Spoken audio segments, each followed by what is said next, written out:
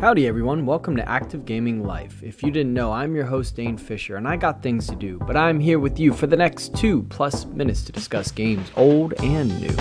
The game that I've been playing recently, well, actually I just started it today, is Wolfenstein: The New Order.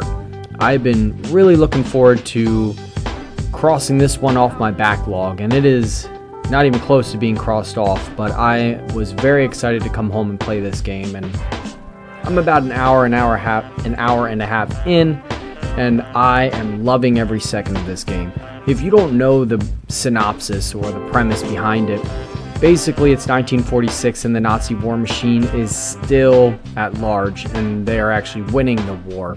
They've developed dogs and people who actually are mechanically engineered, so it kind of changes the way that you're looking at it, and they have really got the jump on you, and you're going into it as the protagonist within a small group of American soldiers. There are about 6 of you, and basically you're invading a Nazi castle, and everything and I've only played the interlude, if you will, and up until the beginning screen, because you play for a while prior to its opening credits.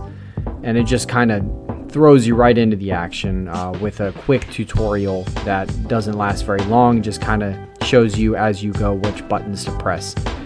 I'm playing on the normal difficulty, so I want to play through it first before I challenge myself immensely and really get to know the game. First of all, the mechanics are great. I love the way that this game feels. It feels a little bit heavier than Call of Duty, if you will. You're not quite as light on your feet. And I love the fact that you can actually dual wield in this game. It's a nice touch, a little bit of a throwback to Halo 2 and games of the past, games of yore, if you will. And I really enjoyed it. It really makes you feel much heavier, much more of a lunk. And that's how I've always imagined the protagonist in the Wolfenstein series. And with the interlude that I played so far, it's just absolutely gorgeous. It feels like a AAA title, and I love the look of the Nazi SS soldiers that you're taking down, as well as the mechanically engineered dogs and the SS captains.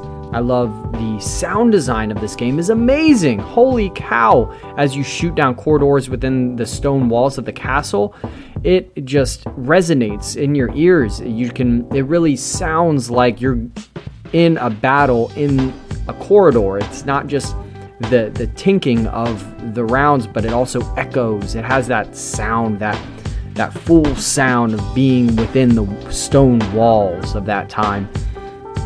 It's really awesome. And hearing the Nazi soldiers yelling in German, it really wraps it up and has me really amped to continue playing this game.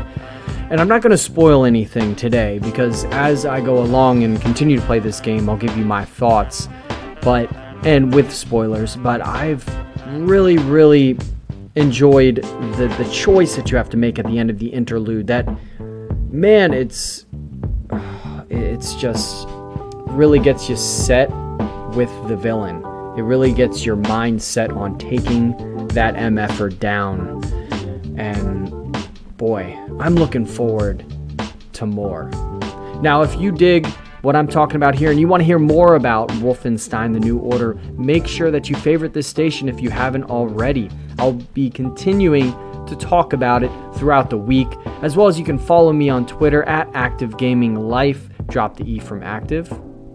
But until next time, make sure you're earning that entertainment. Get out there, get active before it's game over.